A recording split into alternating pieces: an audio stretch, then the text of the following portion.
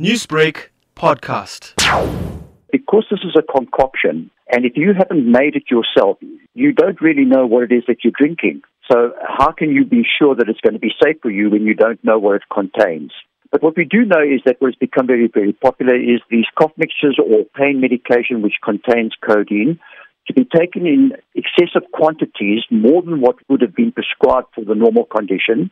And in order to disguise the taste, they usually mix it with some cold drink, or they mix it with some sweets, which have got a very, very sweet taste, or some flavoring agent like that. And that helps them to take it in excessive quantities, which automatically then tells us that they're taking more than what the body is actually capable of dealing with. What is the reason why children are actually taking this mixture of cough syrup with any type of sweet and fizzy drink? So there are a number of contributing factors which have led to children and the youth in particular looking for something that gives them and puts a smile on their face and makes them feel a little bit happier. There's a tremendous amount of despondency amongst them, but the most important thing is that they see others doing it on the weekend. They see them on Monday morning when they come back to school, and everything looks normal, and they've heard that they had a good time, and any child would be enticed into experimenting with it in order to see what it feels like.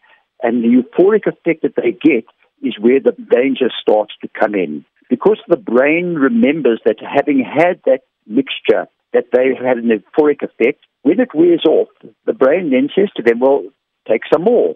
The side effect, unfortunately, is that as they come down from that euphoria that they've been in, they come down into a depression. And as they come down into that depression, the brain says, if only you had some more, we would lift you out of that depression and put a smile back on your face. The other side of it is why are they looking for the euphoria in the first place? And that is because of the environment that they find themselves in. As I said, there's a tremendous amount of despondency. They're working hard at school. They've got no guarantee that they're going to get a job at the end. So what type of future is there for them? A lot of them find themselves in a situation where there's a lot of gangsterism and bullying that is taking place. How can a parent tell if their child is using this concoction or is on lean? There are a couple of obvious symptoms that one could look for, but, in order for parents to know what they're looking for, they themselves have to be educated. And part of the campaign is to educate not only the youth, but to educate the parents. Kids will start gravitating towards different friends.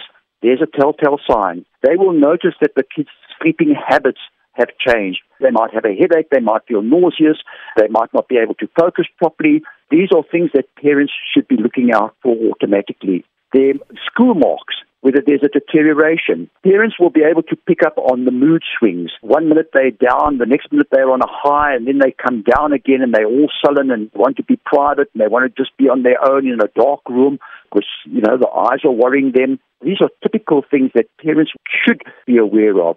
Newsbreak, Lotus FM, powered by SABC News.